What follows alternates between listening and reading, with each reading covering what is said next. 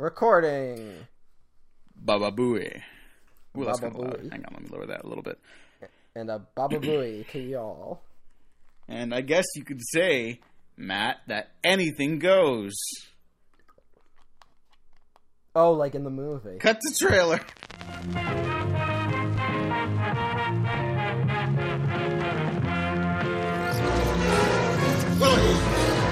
We are going to die!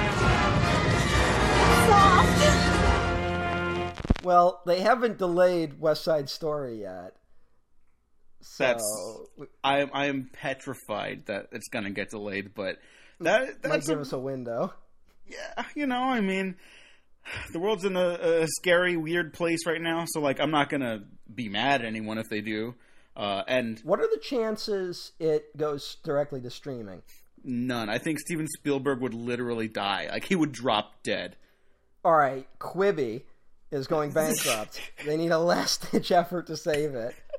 We're pivoting, and all we're doing is releasing West Side Story to streaming. That would be incredible. And I've seen a lot of people like talk shit about Spielberg about his Netflix thing, and we've talked about it here too. He never said he was anti-Netflix. He said he just considered it television. I disagree with him, but that's not the same thing as saying fuck off Netflix. Well, it is a little weird to be like, Netflix is television in an age where television has been significantly better than movies in a lot of ways. It's right now. It's like way more creatively like interesting. Like a lot of artists are going to television because they're getting freedom that movies production studios have not allowed as much as they did in the past. Not that there's free reign or anything like that, but there's a lot of weirder stuff out there. All the mid-budget movies went to television. Yeah. Now, if only we could just make those as movies on television. Like, I'd like to see TV movies make a big comeback, honestly. Instead of just making everything like a season of television. Hey, just the folks at home, if you hear any scratching in the background, I'm recording in a different room and my cats are playing. Oh, okay. Fun. Also, we should say our names. I'm your host, Diego Crespo. How do they not know? I don't know. Maybe someone's like, I feel like listening to a podcast about Temple of Doom I feel today. like starting with the Temple of Doom podcast of something called Happy Amblin on something called the Waffle Press. Yes. Sure. Weirder things have happened. Hey, I gotta say this real quick. So we're still, we're at the very beginnings of the, what I assume is super successful reopening of America. Oh, boy. And we've been under quarantine for a while now, and a lot of podcasts I listen to have been forced to pivot to recording from home, right? Right. And I listen to a lot of podcasts with much higher viewership and with significantly better guests than the Waffle Press, and their audio is so bad it makes me feel a lot better about how I sound on this show. Yeah, take that, nerds. And I'm recording on a fucking blue snowball. I am recording on it. What am I? Ice cream cone? What is this one? The Yeti? Yeti, I think. You're on a blue Yeti? Yeah. All right. Did I ever tell you the story? Did I ever tell you the story about the Johnny Quest Yeti episode? No. This is actually kind of related because it does remind you of Temple of Doom, which we'll get into. We're not going to really go over the history on this one. I don't think too much because you kind of get all the history of Indy in the Raiders episode. But we could talk a little bit about the production of this one, obviously. But some tee up because I love these adventure movies a lot. I loved Johnny Quest as a kid a lot too. So there's an episode where I always wanted to see like Indiana Jones fighting monsters, right? But there's an episode of Johnny Quest where they end up fighting like these Yetis, and it turns out to be like a Scooby-Doo type situation where the Yetis are actually like terrorists terrorizing this like this town in Nepal below this mountain, so they can like steal from this ancient temple or whatever, right? And so the gang leads the townspeople and their leader up to the ancient city where these terrorists are hiding out for the final confrontation. And they get there, everyone is dead. They're strung out. Like, it's really scary imagery. It's, like, really kind of harsh. Like, the costumes are torn apart and everything. Which Johnny Quest is this? I don't remember the name. We'll have to look it up right now. But what was, like, was it the... Oh, it's the original one. The original, okay. Yeah, and, you know, all the terrorists in the Yeti costumes are dead. And then they're like, what could have done this? And then you just hear this piercing scream from the mountains above them. And this slow zoom into something walking away in the distance. And it's an actual Yeti. And I don't know why. No, I do know why. That scared the shit out of me. That sounds great. It's really good. The OG Johnny Quest, while also racist, like the original Indiana Jones films, is very entertaining. And I really recommend it, apart from the racism. That reminds me of there's a great... I think it's Peter Cushing's in it, called The Abominable Snowman of the Himalayas. I think it was a Hammer horror film. And there's a lot of stuff like that where, like, you don't really see it and you just hear it yelling in the distance. It also reminds me of the Disney ride, Expedition Everest. Oh, is that good? Should I check that out when places open here's again? Crazy. I got to ride that. There's actually a story with this ride. Oh, okay. It's one of the largest attractions Disney World ever built, and they built it in Animal Kingdom because I think that was like the least attended park. It's something like 200 feet tall. They built like a whole mountain for it to go through, right? Right. And I got to ride it opening weekend, which was like really cool. By like sheer coincidence, I was there when it opened.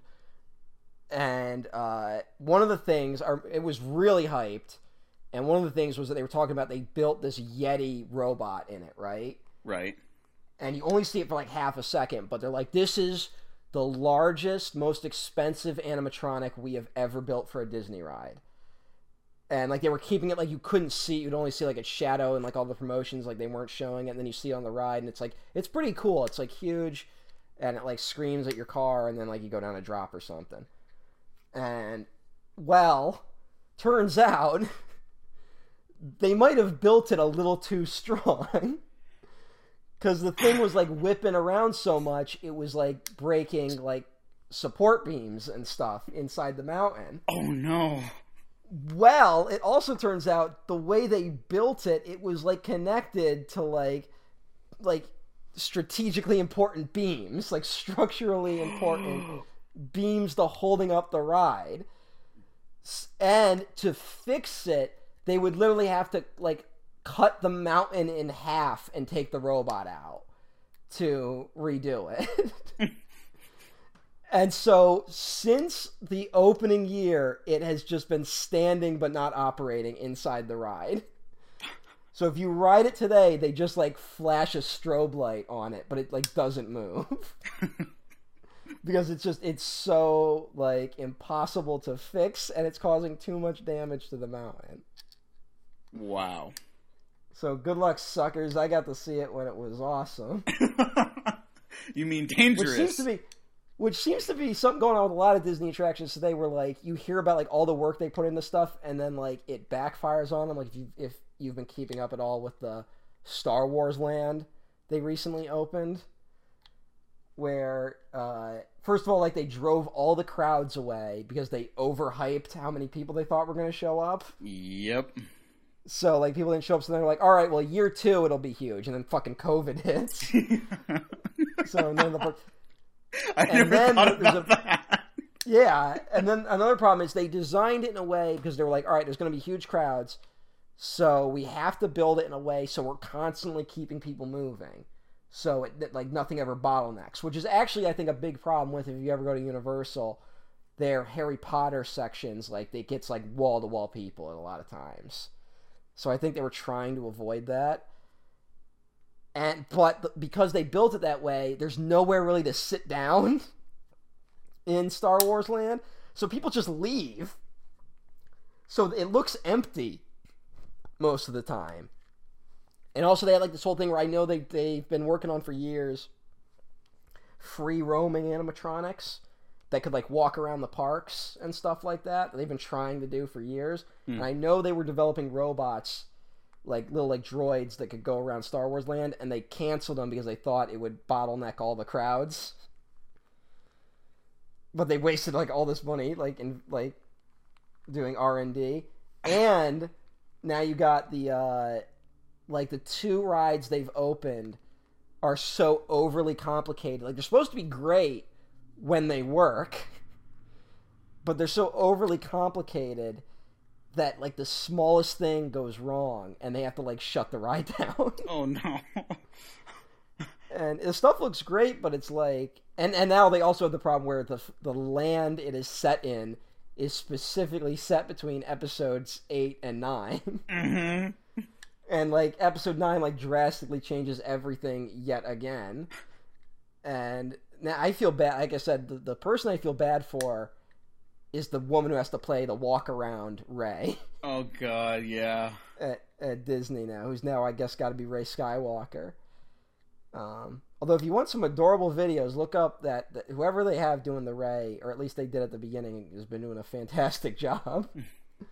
Like doing stuff with like where she can like take kids on like a secret mission and shit. Oh, that's great. It's really endearing and depressing. Oh, by the way, the name Speaking of Scooby-Doo.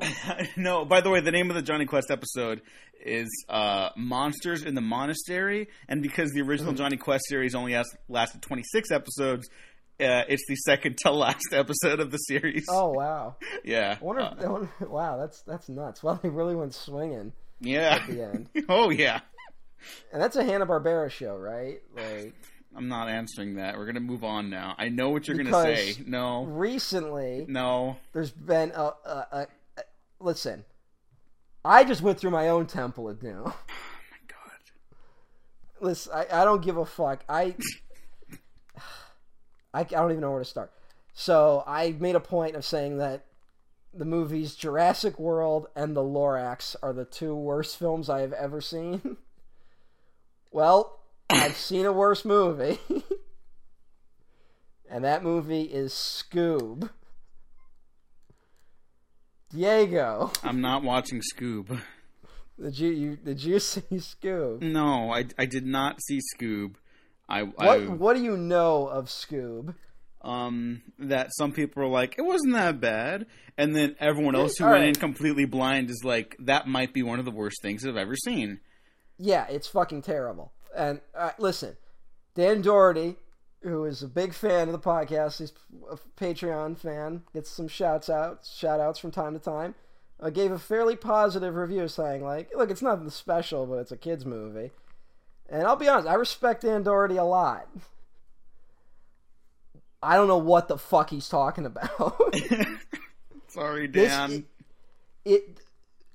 Scoob was like, it was all right. It just started off really bad, but it wasn't the worst. I'll give it that. For the first like 10 minutes, it wasn't the worst movie ever made.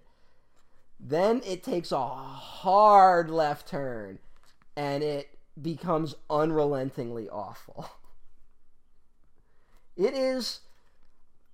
I have never been more certain that humanity was alone in the universe than while watching Scoob. No just or sane universe would produce that. I had heard prior to it, because I barely saw like clips from the trailer, like flashing like GIFs basically. I saw GIFs. I didn't even see the full trailer because I was just like, it's Scooby-Doo. I'll watch it eventually. I like Scooby-Doo. I did a couple episodes on my podcast last Halloween, which I will link down below. Check them out. And then I had heard from a friend that they were preparing a Hanna-Barbera cinematic universe, and they're going to use Scoob as a launching pad. And I was like, oh, like Iron Man? And they were like, no, like Justice League. And I was like, are you sure? And they're like, yeah. And that's all I heard, and I was like, probably over-exaggerating. And then I heard another friend tell me the same thing, minus the Justice League comment, and I was like, oh no. So what is the general plot of a Scooby-Doo episode? Kids go to... Try to explain it in the least complicated way possible, because I know that Scoob just goes over some people's heads these days. But the gang of mystery-solving teenagers and their talking dog Scooby-Doo stumble upon a mystery and a spooky monster that turns out to be a man in a mask. Yeah, Scoob is a superhero movie. Yeah, that's what I'm starting to hear too right now. Where Scoob is the chosen one. What? Yeah, like there's some. All right, fucking Dick Dastardly from the Wacky Races is in it. I'm cutting all of this, by the way. This is no, you're leave this in. I will fucking walk from this podcast. I will release it early. If this is not in the episode, I'm fucking walking.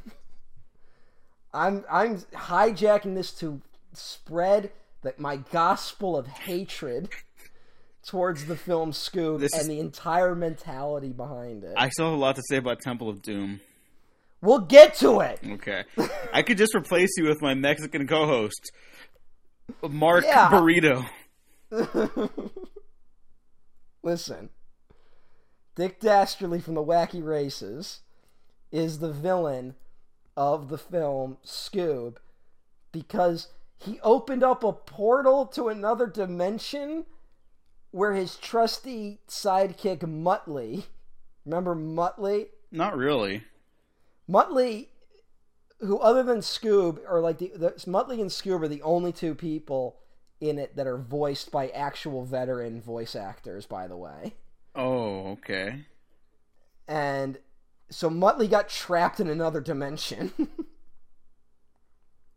And somehow to rescue him, he needs Scooby-Doo and like the skulls of other famous dogs or something. What? Yeah. Look, it was very hard to pay attention to what the actual plot was. Because it was just so, it wouldn't stop in its... Simon Cowell shows up, and then Scooby and Shaggy start singing a song from fucking A Star Is Born. Then I think there's a reference to twerking, and there's just jokes about Tinder and Grubhub, and All I Do Is Win, Win, Win starts playing. And like that's like every second of the movie is just like a series of things like that. That's like the whole movie. Okay, so it's one of those cynical DreamWorks style like emoji movie level disasters. Yeah, but it's like I thought we left that behind. Like DreamWorks is now like DreamWorks is like good now. Yeah, I shouldn't even say that. Yeah. Generally, but it's also like DreamWorks like totally broke the bank. Like not break the bank. That's a good thing. Like DreamWorks crashed and burned pretty hard because they just ran out all the public's goodwill. So by the time they were actually making good movies, no one gave a shit anymore. And you would think that would be a cautionary tale. And like I think the argument people would make would be like, well, what about Illumination or something like that with those fucking minions? And I should say Dick Dastardly has like these minion robots that they are so trying to make them the next Minions. Oh no. And fail entirely. And I think Dick Dastardly murders one at one point. What? Which is weird. Yeah, like he throws one in an incinerator, which is, I don't know what that was about. But like Illumination is, those are bad movies, right? Yeah. This is worse. Although Mark Kermode will gladly go to bat for the Minions. Yeah, hey, Mark, I don't know what's up with that. I don't know. If you want to hear joy, listen to Mark Kermode. Google Mark Kermode Minions, and then just like laugh. Hey, I'm glad someone likes those fucking Minions. Yeah. I don't hate the first two Despicable Me's, but like I'll never watch them again. And you cannot pay me to watch 3. So they're mostly forgettable, and like the biggest crime Illumination did was that they made the Lorax. Which is just like they shoved the Lorax into a Despicable Me shaped hole, right? And this is just Scoob was like taking the worst elements of every animation studio and every major franchise and putting them into one movie. It was just, it never stopped. And I made it about an hour. I did not finish the movie. So I don't know if it subverted expectations at some point. If that in the last half hour suddenly it does become about a mystery about a man in a mask, which is never, there's no investigation. In fact, Shaggy, I mean not even Shaggy, Velma and Fred and Daphne all go off on like their own thing that has nothing to do with the plot, really. And they even say at one point, "This isn't a man in a mask." It's so fucking cute too. It's that fucking if you thought Rise of Skywalker was bad, this is like they can fly now, but it's like every 30 seconds that it's that type of joke again. Also, Mark Wahlberg's in it. Oh, so yeah, it is the worst movie ever made now. As the Falcon guy. I don't know that character. I know Dynomutt, but I don't remember who Dynomutt shows up and is voiced by Ken Jeong.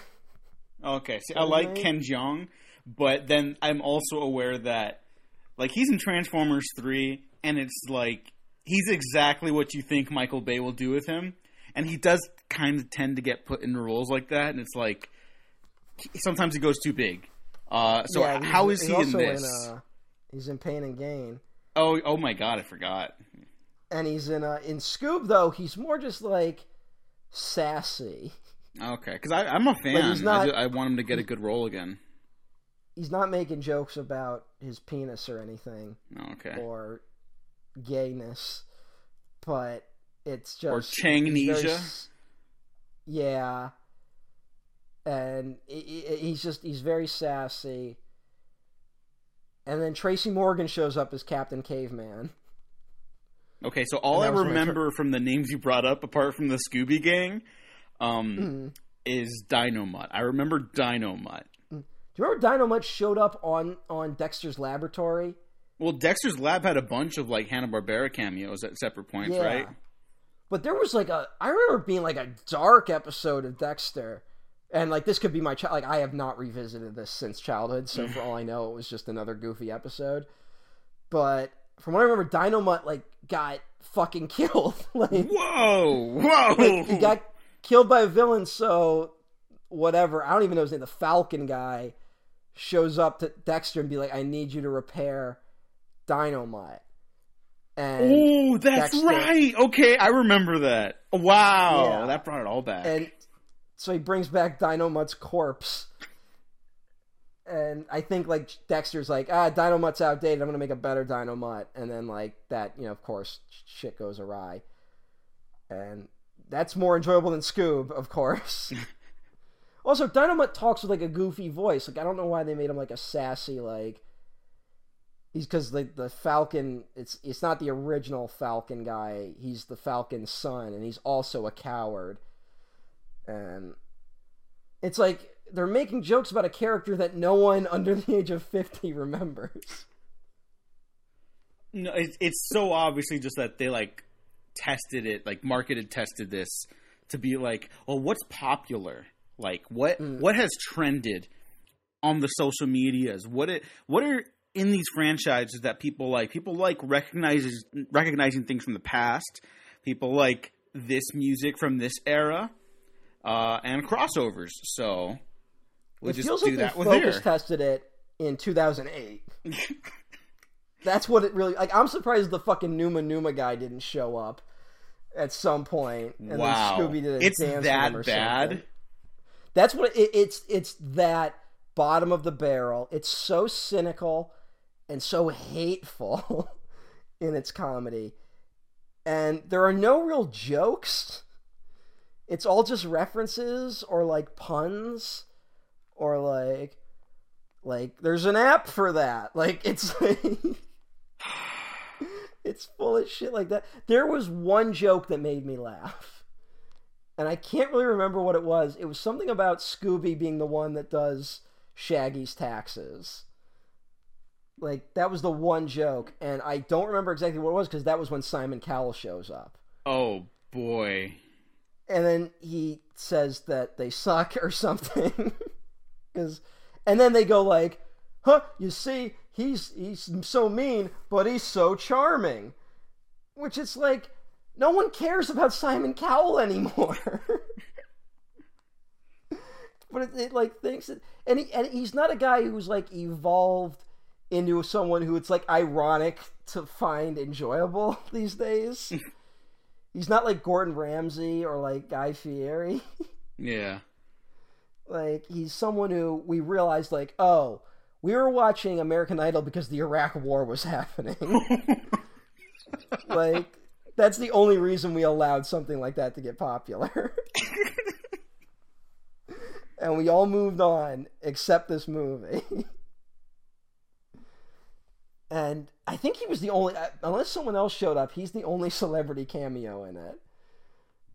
Which is also something. Well, that sounds. They didn't even bring atrocious. Matthew Lillard back to voice Shaggy. But you know what? I'm kind of glad because he's above that. You know, I would have been nice for him to get a nice paycheck at least. But yeah, it's criminal. The fucking movie's criminal.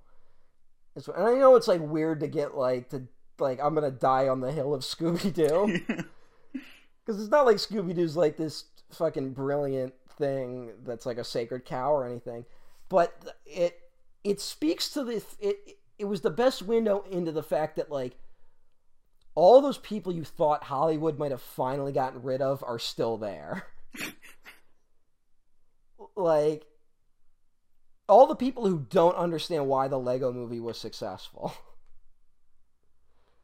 And if you ever read, like, I would recommend reading the production history of the Lego movie and all the, like, terrible versions of it that almost happened. Mm.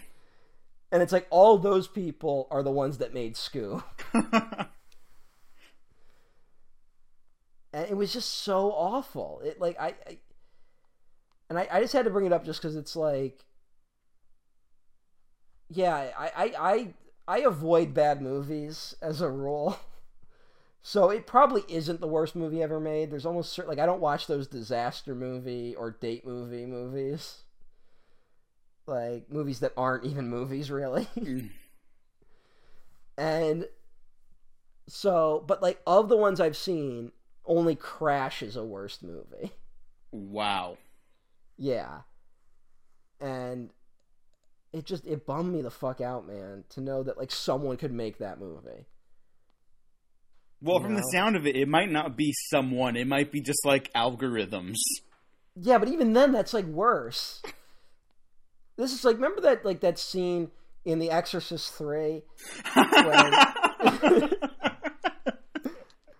When George C. Scott describes how the kid from the Police Boys Club was murdered to the priest. And it, like, even shakens the priest. Like, the priest. He's trying to be like, no, God's real, and like, there's goodness, and we're eternal spirits. And he's like, and then Jersey Scott, like, how can I believe in a God when this happens? And it's like that. I'm George C. Scott, and I'm the priest. Yes. So you're gonna get your fucking head cut off. I know. I didn't want to say it for people that hadn't seen it yet. Oh, spoilers to The Great Exorcist. That's like fucking 15 minutes in. That's not really a spoiler. But it's a good movie. You should all watch Exorcist 3. Great movie. Exorcist 3 is a great movie. Scoob is the fucking spawn of Satan. And I gotta like shoot it. Like, I just gotta put it down and release it. And the best way you can do that is by watching Mystery Incorporated on Netflix currently. Which I will watch after I catch up on my Sidney Lumet and I have to watch the last season of Samurai Jack. As of recording, I'll be watching it tomorrow because it's like the anniversary of its release or something. Hey now, did you ever finish it? No, I never saw any of the last season. I saw the first episode of Primal though, which is really good. No, I want to see. I haven't seen Primal yet, but I want to. Yeah, it's Genndy Tartakovsky. Scoob has Udo Kier on it as a recurring character. What? Yeah, as a talking bird, and he's great. And Scoob as in Mystery Incorporated? Oh no, not Scoob. Mystery Incorporated. Okay, I was like, wait. See, that's the thing. Like, you want to settle. That's why Scoob's the title, because it was fucking Focus Test, and they feel like Scoob is just the thing people say casually. They knew I would slip up and say Scoob instead of Mystery Incorporated. Yeah, they're waiting for you specifically, Matt Garingo, to make that mistake. They made this. Yeah, they made this just to fucking get under my skin. Yeah, and now they're like, he's onto us. And not to give into corporate shit. I also watched a movie called The Girl Who Leapt Through Time. I watched that last night, and it's another animated film, and it was so good, and made me really sad, and was like a little beautiful, little like kind of science fiction fantasy story, coming of age story, and it just shows you what animation could be. If we can wrestle it out of the hands of the people who made Scoob. And now that we're half an hour into this recording, let's talk Anything about goes. Indiana Jones and the Temple of Doom. Matt, do you remember the first time you watched Indiana Jones and the Temple of Doom? No. Me neither, actually. Actually, no, that's not true. Oh, okay. Well, I'm serious. I don't remember. I just knew it would be funny to say that. Okay. All right, it's where my dad hates this movie. Mm-hmm. So as a child, he only owned Raiders of the Lost Ark and Last Crusade. So those are the only two I saw for a long time. And then one, I believe, summer, I was visiting my grandparents and went to California Video, and I rented Temple of Doom, and that's when I saw it for the first time. I might have rented it from Hollywood Video. I used to rent the Young Indiana Jones a lot.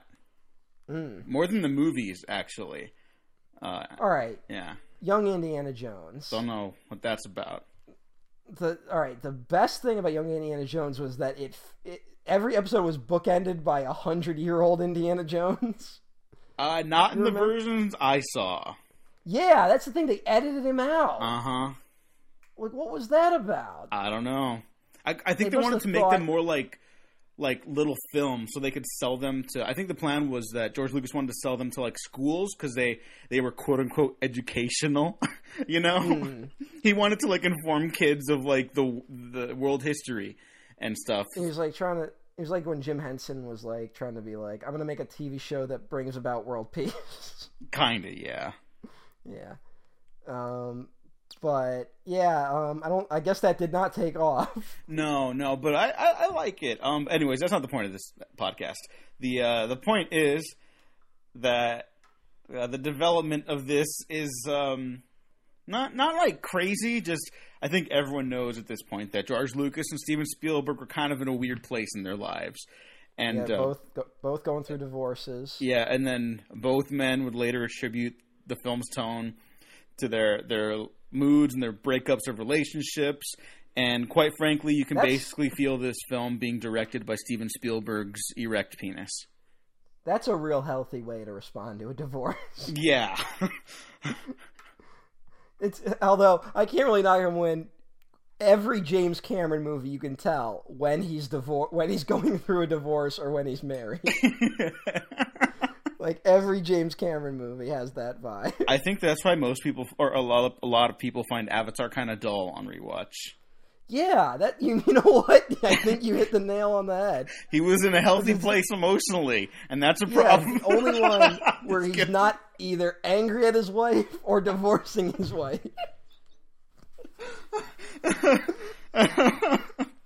Jesus. Wow. All right. Yeah. That we suddenly cracked why Avatar sucks. No, Avatar's good. I'm just saying. No, it's fine. Avatar's fine. Yeah, it is not a bad movie. Sometimes you just need something simple and clean like that, you know. But anyways, yeah, it's Avatar is unfortunate where it's like it's the highest grossing film of all time and was like the most expensive film ever made when it came out. Yeah, so everyone's like, that one? And you're like, that's it? Like, it really does not, to those expectations, it does not live up to. Yeah. I think time has been very kind to it. I think the sequels will be the ultimate deciding factor. Yeah. Never doubt James Cameron. But who you should doubt sometimes are George Lucas and Steven Spielberg. Yes. So when initially directing Raiders of the Lost Ark, George Lucas approached Spielberg and said that if he directed the first one, he would have to direct a trilogy. And Spielberg said that Lucas had 3 stories in mind. But it turned out that George Lucas did not actually have 3 stories in mind. George was lying, and they had to make up stories along the way. Do you know about any of those before they settled on Temple of Doom? I don't know. I know the ones between Temple of Doom and Last Crusade, but I don't know the ones between Raiders and Temple of Doom. Okay, I don't know about those yet, so that'll be fun to talk about. But this one was decided that it would have to be a dark film because Lucas was like, that worked out for Empire Strikes Back, the second dark act of the trilogy, or whatever the fuck, right? I don't think it's a bad way to go about it, but maybe not everything needs to be that way. Yeah, maybe not for Indiana Jones. Yeah. Also, hold on. Let's just say that not only do fans misunderstand Empire Strikes Back, but the guy who created Star Wars appeared to misunderstand why Empire Strikes Back is so good. Yeah, not everything needs a dark middle chapter. Yeah. Spielberg wanted to bring Marion Ravenwood back, and the film was decided to be set a year earlier so they wouldn't have to reuse Nazis as the villain. And then they were like, oh, maybe Abner Ravenwood can be a character this time. And then that didn't really pan out, obviously. Lucas conceived a story that would have had a motorcycle chase on the Great Wall of China, followed by the discovery of a lost world pastiche with a hidden valley inhabited by dinosaurs. Another idea was going to feature the Monkey King or something like that. Mm-hmm. And then I know the Monkey King idea. Yeah, and then China was like, we're not letting you shoot here for that. so then they were like, fine, we'll do something else. And that was when China was like really against that kind of stuff. I think so, yeah. And like, this isn't like The Last Emperor, the first movie, where they're like, we're going to let you film at Chinese landmarks. I think so. Yeah. And then there was another treatment that I think is the most popular unmade Indiana Jones film, apart from like Darabont's Crystal Skull, where it involved a haunted castle in Scotland. Oh, I thought that was the Last Crusade one. It originally was here, and then I think Lucas... I don't know, I might be wrong, but I think Lucas wanted to, like, okay, we'll save that for the third one. But that did not happen then either. From what I heard was... yours might line up more, because I remember that one of the reasons Spielberg didn't want to do the Haunted Castle is because he had, quote-unquote, just done Poltergeist. Wow. So... the way it's phrased, it's like, oh, wait... Yeah, which I believe is the actual quote from George Lucas. And but I had heard that like part of it was, George Lucas was actually kind of in like a difficult financial spot. We talk about on the Star Wars ones how those movies didn't like they kind of cost more than they should have. And they like runaway costs, and then like he never made as much as he wanted, and then he got divorced. And then Skywalker Ranch was like too advanced for like any filmmakers to really use for almost a decade. Like it was like all these things were backfiring at once. So I know that he was trying to find ways to like cut costs, and one of those ways was to be like, let's set the movie in one location. And I guess that pans out here because that's why we're kind of stuck in this Temple of Doom for most of the movie. Yeah, which I want to say, I don't hate the setting of this film, but I will say, just up front, this is probably one of the best shot, ugliest movies ever made. Yeah. It is I like this movie. I do not begrudge anyone who's like, I never want to sit through that again, because it's a really mean, ugly, prejudiced film, I think. Yeah. I do not like the racism, but not to like pat myself on the back. Yeah, like, oh, congrats for jumping that low bar. Yeah, but I kind of enjoy how fucking violent and mean this movie is. I do too. A little bit. Because Spielberg like only like it's weird, like Spielberg gets mean occasionally, but it's like the weirdest movies where he does. Yeah. And so it's always, for me, it's kind of fun. And this is the last time I think he ever really did violence for spectacle, Yeah. Like, he does violence going into the future, but like after Schindler's List, it's like all violence is just horrific. Yeah, here it's like so cruel and mean and just violent and frightening, and that's all the stuff I like about this movie.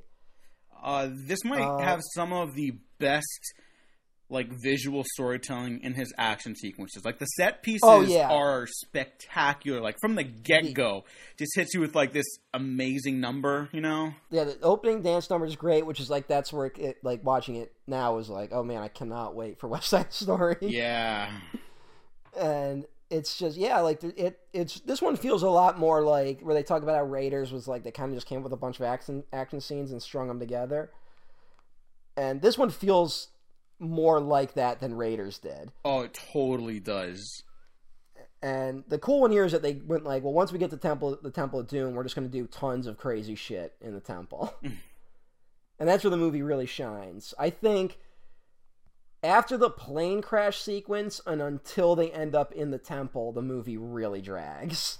It really does. And it's very white saviory, which all the Indiana Jones kind of are, but this one, it is just like blatant, like no forethought whatsoever.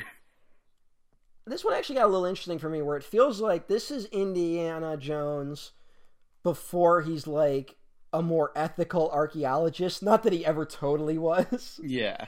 Like he's always stealing artifacts, but like this one, he's straight up doing it to get a diamond. Mm-hmm. You know, like this one, the opening sequence, he's trading a dude's ashes for a diamond, which is not a great thing to do. Mm-hmm. I mean, I'll give Indiana Jones credit. Those guys definitely seemed like a bunch of assholes. But he was still, you know, that wasn't a real, like, it belongs in a museum moment. Yeah, total. We'll get to that, but talk about a 180, you know, in terms of tone. And I think that as a prequel, this is trying to be the story where it's like Indiana Jones, he understands the value of, like, he learns to understand the value of artifacts to their people. Mm-hmm. You know? Yeah, there's some background on the writing of this film, which I don't think is great. But even Lawrence Kasdan has this quote where he's like, I just thought it was horrible. It's so mean. I didn't want to be associated with Temple of Doom. There's nothing pleasant about it. And I think it presents a chaotic period in both Lucas and Spielberg's lives. And the movie is just very ugly and mean-spirited. So he really did not like it. So George Lucas hired Willard Hike, thank you, and Gloria Katz to write the script because their knowledge of Indian culture. And listeners of this retrospective will remember them from popping up occasionally in the Star Wars retrospective. They were two of the uncredited writers on Star Wars. And if the Close Encounters episode is out finally, I believe they also did some uncredited writing on Close Encounters. Yes, and they spent 4 days at Skywalker Ranch just doing story discussions with Lucas and Spielberg prior to the filming, and that the plot would need to consist of two notions from George Lucas: that Indy would recover something stolen from a village, and he has to decide whether or not to give it back, and that it would start in China while working its way through India. Those are the two things. Now, watching the film as a whole, it's very clear that it is really just those two things. But I don't think that's like a bad jumping off point. But really, like you said, this really does feel like set pieces strung together by like bare minimum. Does Indy really have like a moral debate about returning the thing? No, he doesn't. And I think this film sorely needs it. Yeah. Well, this movie, it's so like it is something where I think a big problem with this movie is that they try, but the Temple of Doom is not intimidating until you get there, you know? Mm-hmm. Like, there's no real suspense or build-up, whereas Raiders of the Lost Ark, there's something scary about, like, just even talking about the Ark. Like, the whole movie, like, anytime they even mention it, like, shit goes crazy. Mm-hmm. And here it's like we don't even know why would Indy be weirded out? Like, we don't know what we're going towards. Yeah, I like that there's a mystery kind of like this stranger in a strange land element, but then you get into like all this Orientalism and bullshit that's like really gross. And then a part of me is also like, well, I kind of like that it's not that scary. It is kind of like a funhouse movie at times. But then again, that's just like straight up like racism in the text of the film. Yeah. So it's like I'm trying to enjoy this nice cold beer, but there's a bee in it. So, and then you keep trying to enjoy other things, but there's more bees in them. So it's like that. It's like that really culturally sensitive dinner scene that happens at the palace. Oh, and then that is just like that's not even fun. Like, wow, they got away with that. Like that's just bad. Yeah, that's an insane scene. Yeah, like Jesus Christ. And to a point where I have heard people defend this movie as like they're trying to be like satirical.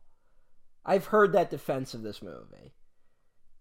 And I just don't see that at all. I definitely don't either. And if it is, it's bad satire. Because you know who did not pick up on the satire of this movie? 8-year-old me watching it. I thought you were going to have a story with it. No, I mean, well, it's just, I'm 8-year-old, I'm white, I'm from suburban New York, upper state New York. Did not meet a person from India until middle school. Mm-hmm. Like, you don't have, like, I think I was fairly lucky. Being in New York, I had a fairly liberal school district that worked very hard to be like, oh, we're all inclusive and let's learn about all the different cultures of the world and all that stuff. And I'm pretty sure I learned probably some very like infantilizing racism. But I also didn't learn enough to put together that, oh, hey, this movie's kind of racist until it was pointed out to me by like a friend in college. Yeah. Like because if you aren't told to like look for it, you're not going to see it.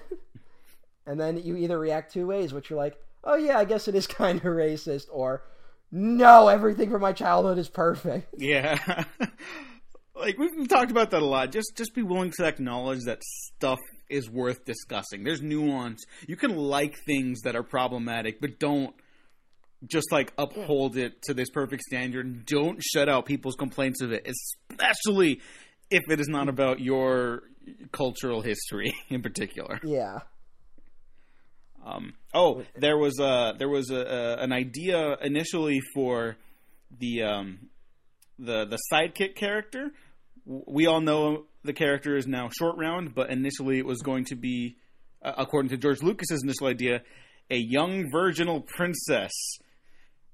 But Hike, Katz, and Spielberg were like, no, thank you. Hey, George. Yeah. Okay then. Not that's a great weird track one, record, buddy. That's weird. That's a weird one, buddy. Mm-hmm. Not a great track record with these women in these films. Yeah. Marion Ravenwood rises above it, but like that's like a miracle, and the history of the character is still weird. So. Yeah. Marion Ravenwood rises above it, even though she was in an underage relationship with Indiana Jones. Yeah, it's not great, George. What the fuck, dude? I mean, to be fair to George, he has always tried very hard. From what I understand, he's always been the one that's like, I want Indy's sidekick to be a woman. Like, he's been big on that for whatever reason. Because he seems to try and do it. Like, this one, what we get is not that, but you have Marion Ravenwood in the first movie. You have the woman who's secretly a Nazi. And then from what I understand, his original pitch for Crystal Skull was that he wanted Indiana Jones to have a daughter he didn't know, and as opposed to a son. And Spielberg was the one who said no to that, which is how we ended up with Mutt Williams or whatever his name was. Yeah, Mutt Williams. We'll get to that eventually. And here's something I just discovered, like really, really recently, like right now, that Lucas, Hike, and Katz had been developing Radioland Murder since the early 1970s. I really like that movie, so that just makes me happy. I don't know if you've seen it. There's a hysterical contract George Lucas signs where he promises to make 2 movies, which are like Star Wars and the Radioland Murders. It's like those were the ones that he sold. One is going to be the biggest franchise of all time. The other is a movie no one remembers that took fucking 20 years to get made. Only I remember it, and I don't care. It's solid. It's a solid little movie. A movie not on Disney Plus for some reason. That's weird. There's like obviously murder in it, but it's not even like these are going to end up on Disney Plus at some point, and these are like Temple of Doom is vicious. No, they're not going to end up on Disney Plus. Oh no. From what I understand, Disney Plus did a weird thing where they tested it in like the Netherlands or something. And the Netherlands version had like every movie that Disney owns on it, right? Right. And then they just started like removing stuff based on like complaints they got. Wow. Like they were testing the boundaries of like what they could put on Disney Plus. And which is why like Adventures in Babysitting isn't on there, because it's like that's like a PG-13 movie. And I believe that got like some complaints from parents. And from what I understand, I guess that anything that's not going to go on Disney Plus is going to go on Hulu, at least right now. Oh, yeah, that's right. They own that too. Holy fuck. Because all the Indiana Jones movies are on Hulu currently, I believe. They're on Netflix, actually. They might be on Hulu too, but they're definitely on Netflix. That's how I rewatched this, and I own it. I just was too lazy to put the disc in. Yeah. I watched my DVD, and it looked a little weird. Maybe I should stream it instead. Something went wrong with a lot of like the classic Spielberg movies getting transferred to DVD and Blu-ray. Like they don't look great. Yeah, I don't know what that is. I mean, especially the Jaws Blu-ray just does not look right. And which is weird because I believe that like the Jaws DVD was like a big deal when that happened, and like Spielberg was like very hands-on. So I don't know what happened in between the transfers. Isn't that getting a 4K transfer soon too? Oh boy. Is that... Can't wait to have to buy a 4K TV, I guess. I don't fucking know. Yeah. 4K, I gotta be honest. I'm not smart enough to talk about this. 4K seems like a bit of a scam to me. 4K, if I don't have the right TV for like full 4K, I have like 3K. I don't know what's no, that's an actual thing. Never mind. I was trying to make a joke, but I have like a solid TV that can play really good Blu-rays, right? 4K from what I've seen, I think the quality is better with sound. I think you can get by just owning Blu-rays. I think 4K, unless they're managed really well, drains the color from the image a lot of the time. I see that a lot, and I don't hear a lot of people talk about it. Like the Manhunter release that Shout Factory did or whatever, I think that... Yeah. I do not like that one. My iTunes version, I think, is the most like pristine version of it in terms of like keeping the original colors. Yeah, that's insane. I compared some of the images of that, and I don't know. 4K, I think some of these little Michael work. Mann would be more hands-on with something like that, but I guess like Manhunter's the one that he doesn't really have any like stake in anymore. Yeah, he's like, I did enough on there. You know, it's not like Black Hat where he like keeps going back to it. Or he's like, let's just take the scene from the middle of the movie and put it at the beginning with no explanation. Yeah, he's a madman, and I appreciate him. And like every version of Heat is different. Really? Like, every version he does like little tweaks here and there. Okay, I haven't noticed. I'm a fake fan. I don't know. I honestly don't notice either. Like I had to like read up on it to like okay. Like that's how small the changes are. But he's right. always tweaking them. And yeah. So I don't know, because I recently, I might have dropped some money on a new computer recently, and I was looking at monitors, and a friend of mine was like, you gotta get 4K, you gotta get 4K, and I'm like, dude, they're like the cheapest one is like $800, and it's just, it doesn't look that much better, and I'm probably gonna use my computer at most to watch some movies and play Roller Coaster Tycoon. Like, I don't need... And the guy was like, nah, you gotta get 4K. And... Yeah, I think 4K is still a work in progress, honestly. And I know people get really defensive about that, but I don't know. I don't see it yet. And I know Christopher Nolan, or at least Wally Pfister, at least, was complaining about the 4K on Batman Begins. because like it like really crushed the blacks or something like that, and like the colors are off a little bit.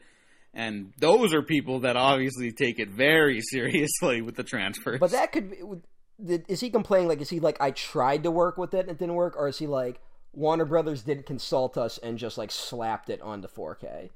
I actually don't know. But I think they advised, because like they did an IMAX version of Batman Begins for the trilogy when Dark Knight Rises came out, right? And I think they were consulted on that. So, like, if they used that, I bet that would have transferred okay to 4K, but I guess not. Yeah, well, it's so weird when you read like if these studios, if they took like a basic effort into just fixing like little things wrong with their streaming services or their like DVD releases, they would be so much better, but like the studios just won't do it. I mean, like, Simpsons is still fucked up on Disney Plus. See, they were supposed to fix that already, weren't they? Yeah, and it's still fucked up, and it's just ridiculous. Yeah, idiots. To bring it back, do you know where Willard Huyck and Gloria Katz ended up? I do not. They directed Howard the Duck. Oh,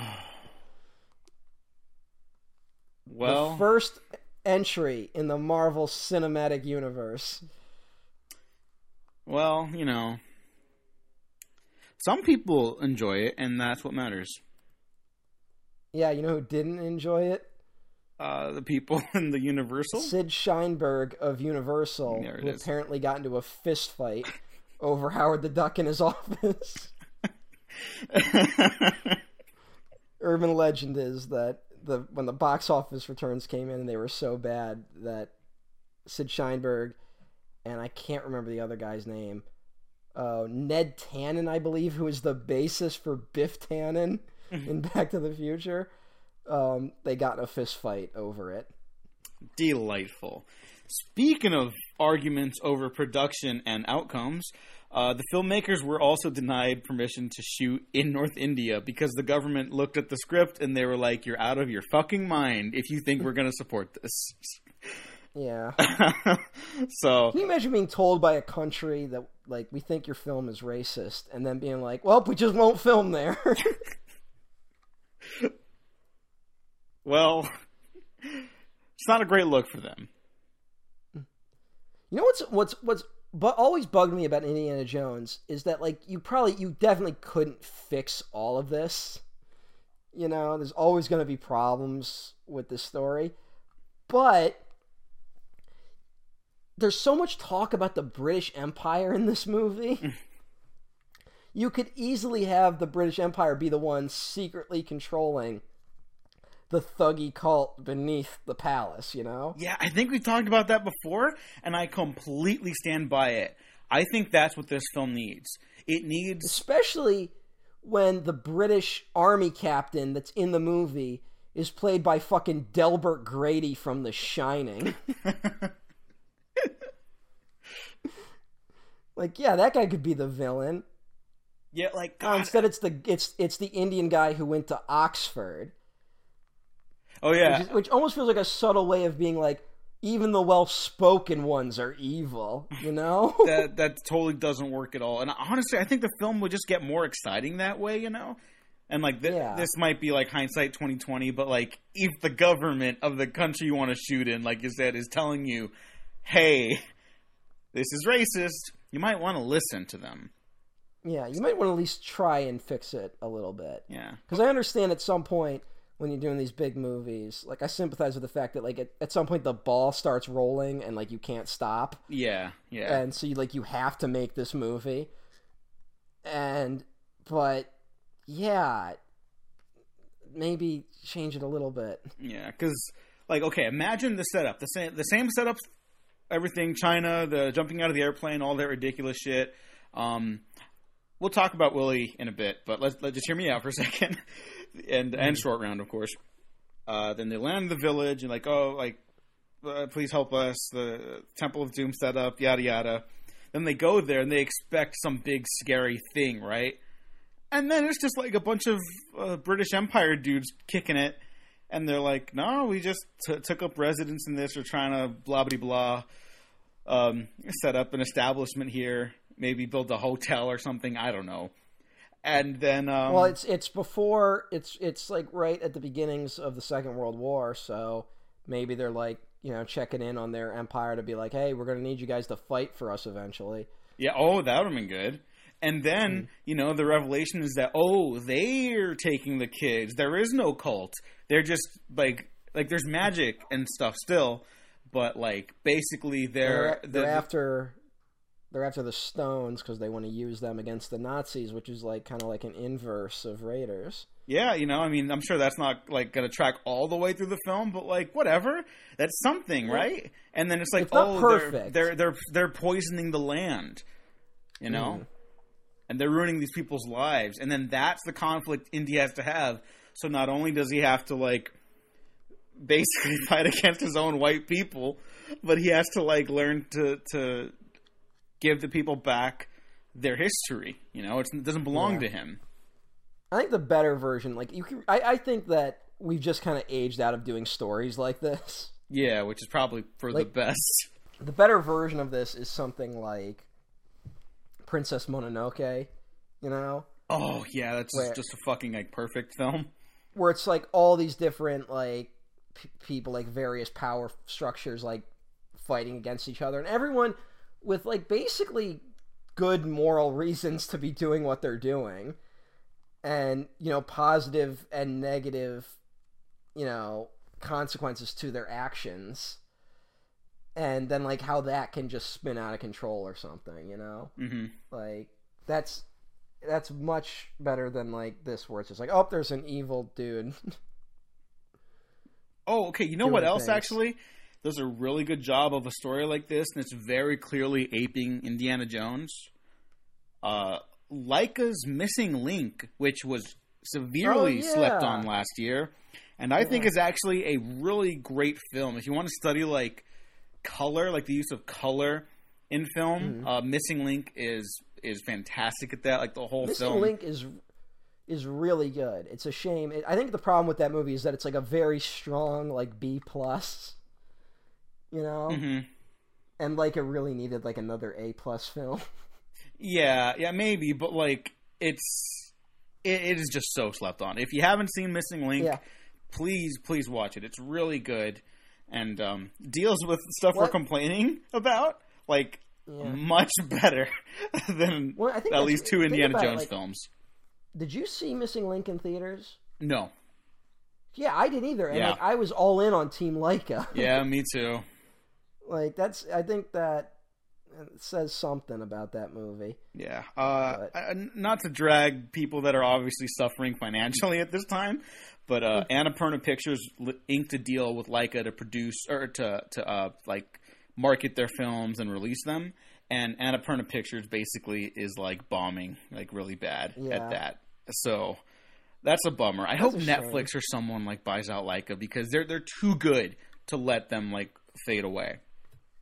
What are they like? Is Annapurna I can't even say the fucking name. How are they doing right now? Oh, they're doing better than Leica. But I don't know if they're like on fire. Like they just had they released Barry Jenkins' film, not Moonlight, the one he followed up with. And are they the reasons why that movie played fucking nowhere? Probably. Do you know what else they released last year? I know they did Vice. Oh, okay. Well, that explains that too. Which did Vice not do well? I think it did okay, but like compared to The Big Short, you know, which was like a huge hit, not nearly as much. Oh shit! I can't even remember. Booksmart. They did Booksmart too. Oh, they released and Booksmart. Booksmart bombed. Right? Booksmart made like its money back, but people were expecting like a super bad level hit. Yeah. So that's too bad. So Annapurna, get it together. I like Booksmart. I do too. I liked it a lot. Not like a great movie, but like it's like a very solid, fine comedy. And I was really surprised by how good of a director Olivia Wilde is. I think she has some really strong sequences in that, and it does have a little bit of a white feminism thingy, obviously, but. Yeah, whatever. That was like it started strong with that, which like didn't put me in a great mood. Yeah, but it quickly dumped it. So yeah. And then that cast is just really good. I like that cast a lot. Yeah, that was I liked that movie. I think people should give that movie more credit, I guess. Yeah. Missing Link, I think, is better. But whatever. I'm not here to talk about Missing Link all the way through this.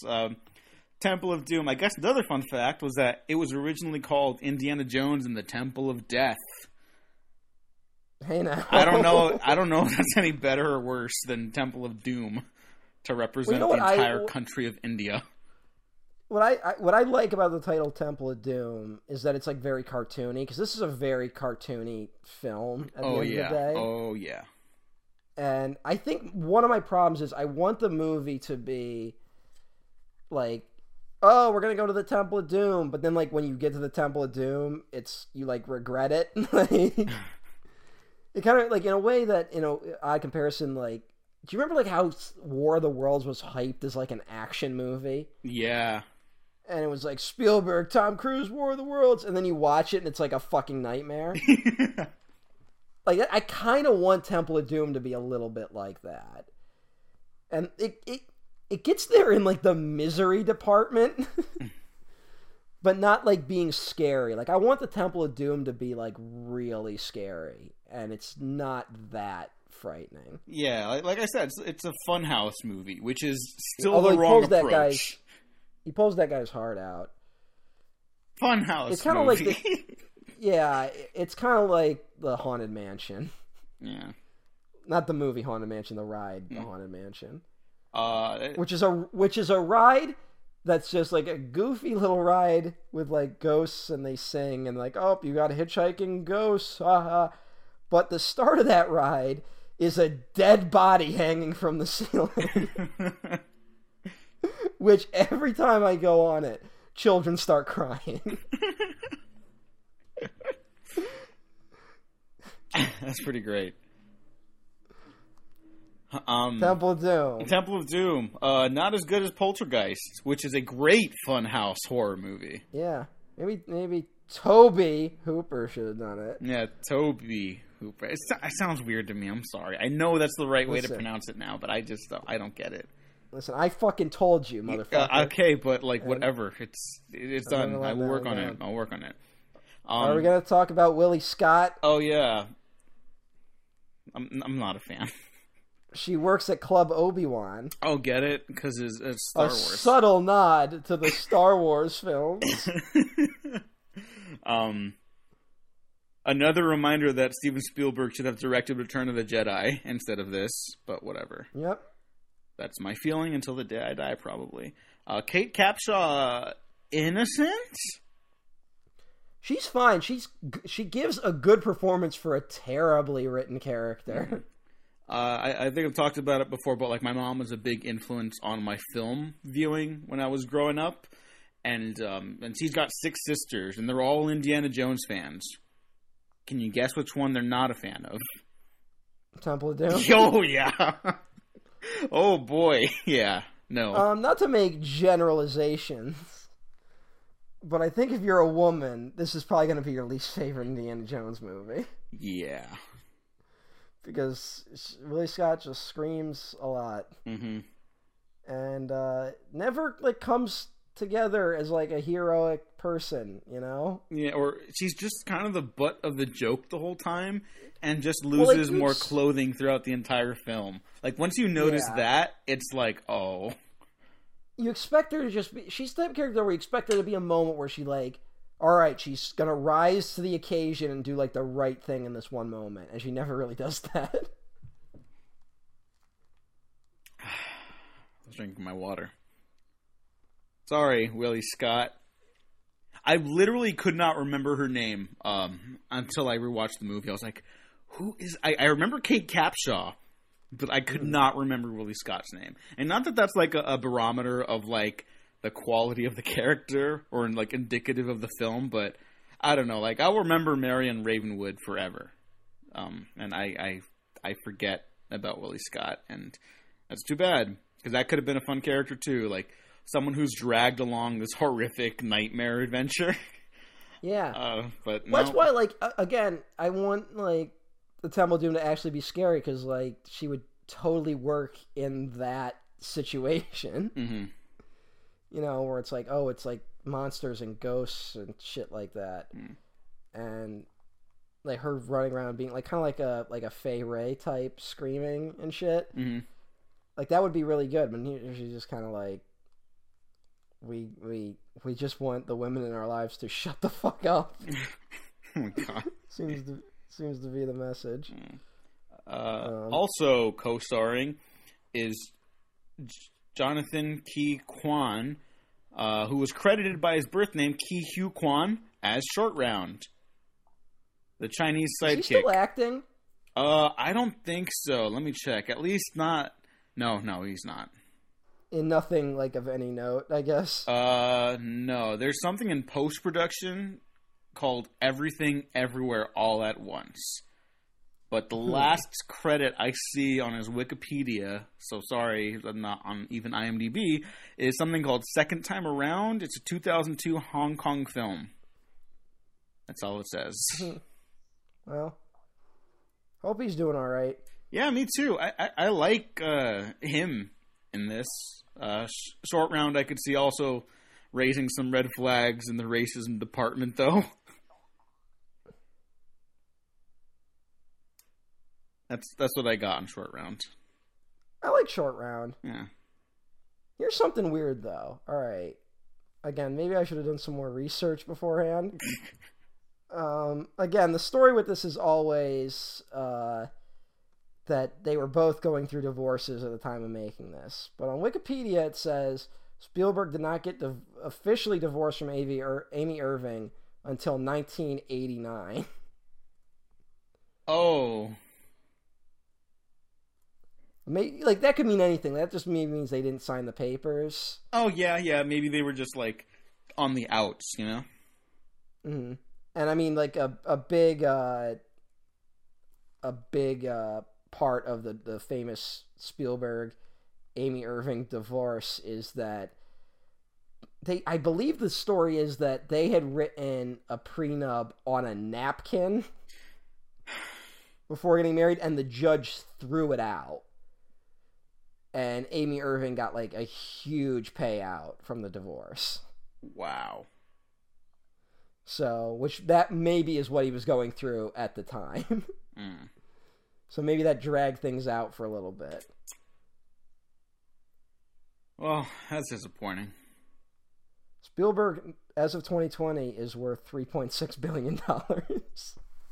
Oh, I'm not feeling sorry for him. I'm just saying, like, the situation is, yeah, it's just, a bummer. I just found that very funny. It's just, what the hell could, just looking at Spielberg, it's like, there's no way this guy would have been successful anywhere but filmmaking. Yeah, I don't know what else he does. He makes movies all the time. Even Michael Mann doesn't make movies all the time, although I think that might be more of a cautionary approach on the production side of things.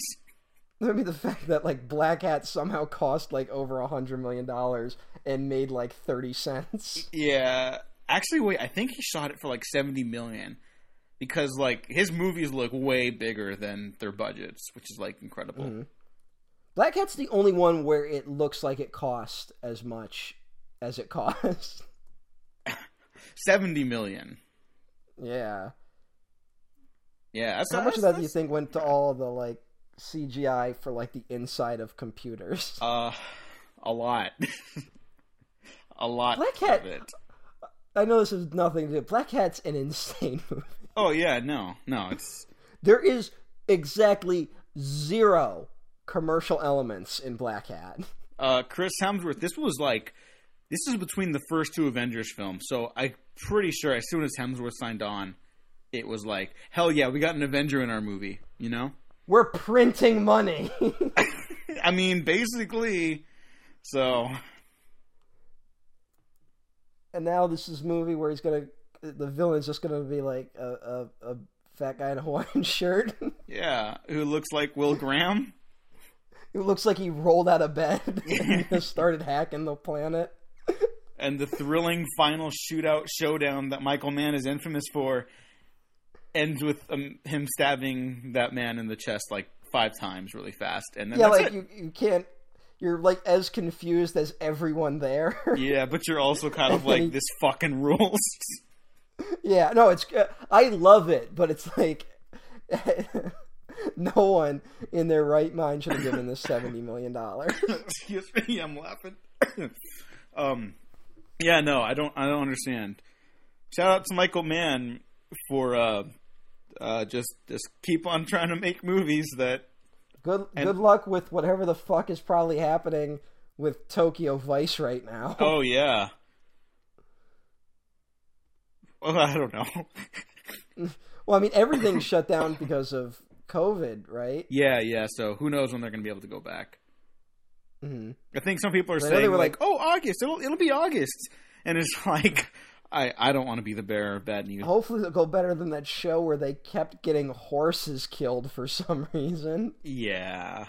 I heard that show is pretty good, but I haven't seen it. Yeah, but I just like, can you imagine? It's like, we got this new hit show, but we got to cancel it. Why? We fucking killed too many horses. That doesn't make any sense. No, it doesn't. Like, at that point, it's like, okay, what are you doing with those horses? Yeah, like, what? Are you giving them cyanide? Are you killing them after each episode wraps? Like, what the hell? Yeah, like, well, no one's gonna want this anymore.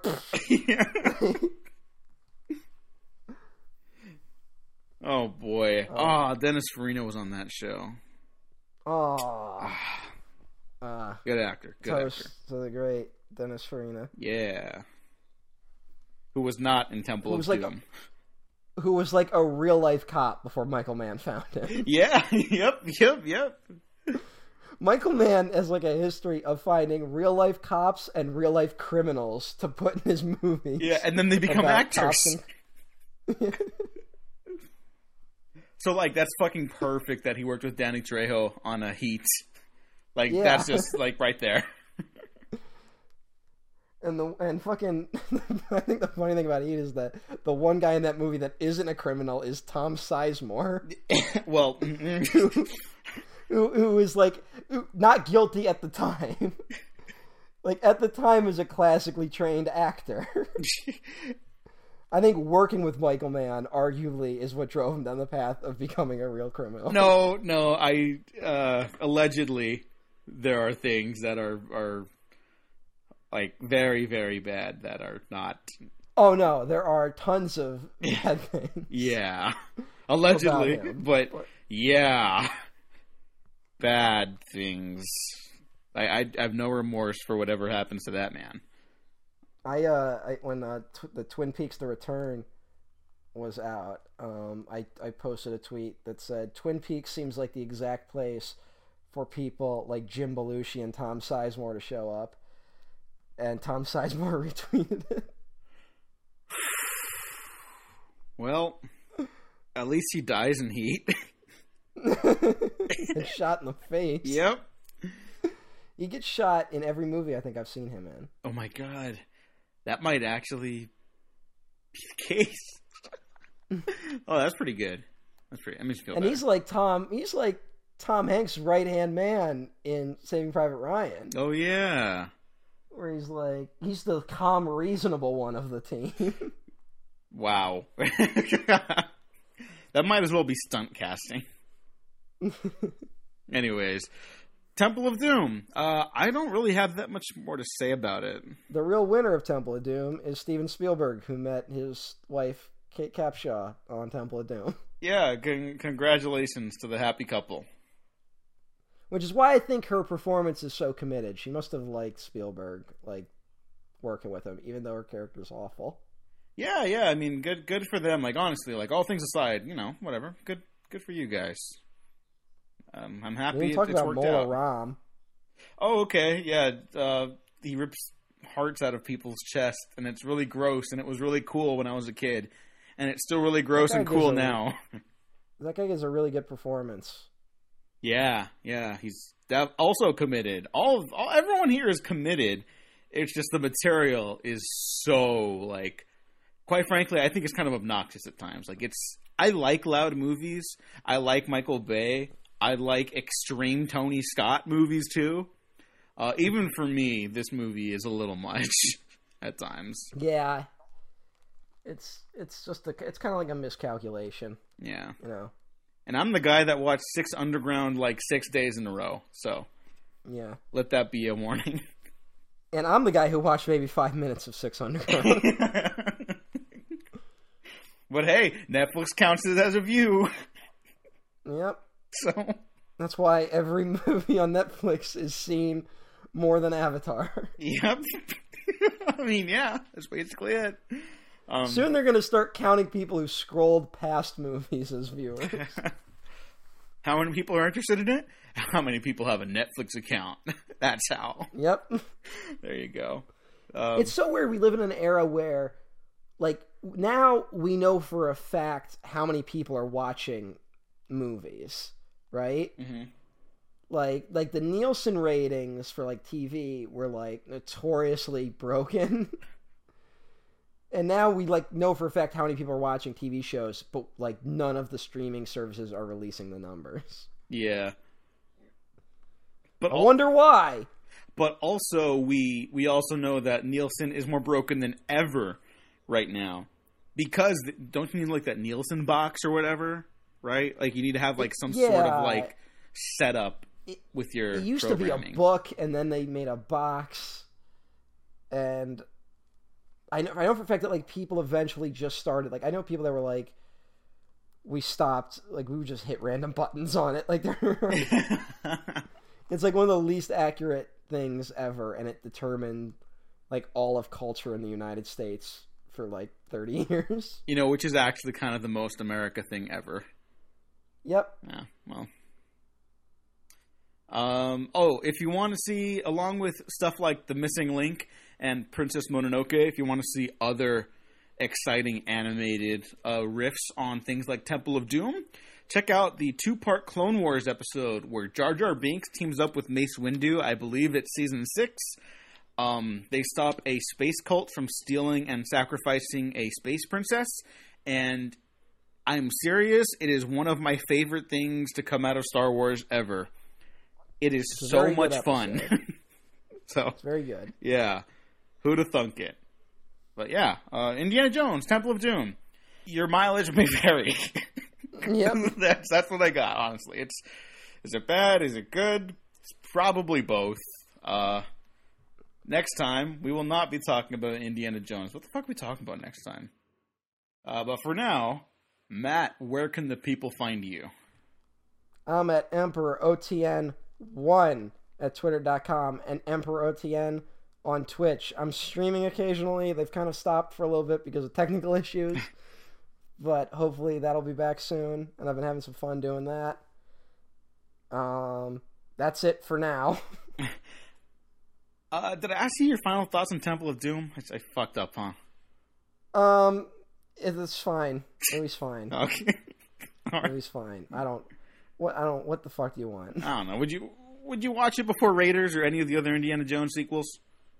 No. Yeah, not me neither. I guess the real test will be, do I like Crystal Skull or Temple of Doom more? Yeah, I think so too. I have not revisited Crystal Skull, I think, since like the year after it came out. So yeah, that'll be exciting to revisit for a multitude of reasons. And of course, you can find me at the Twitters at the Diego Crespo. Check out the Waffle Press on YouTube, SoundCloud, Spotify, Patreon, and iTunes. Check out everything else we got going on. I'm on a Star Trek show over at Talk Film Society now, so get ready for that to drop in the near future.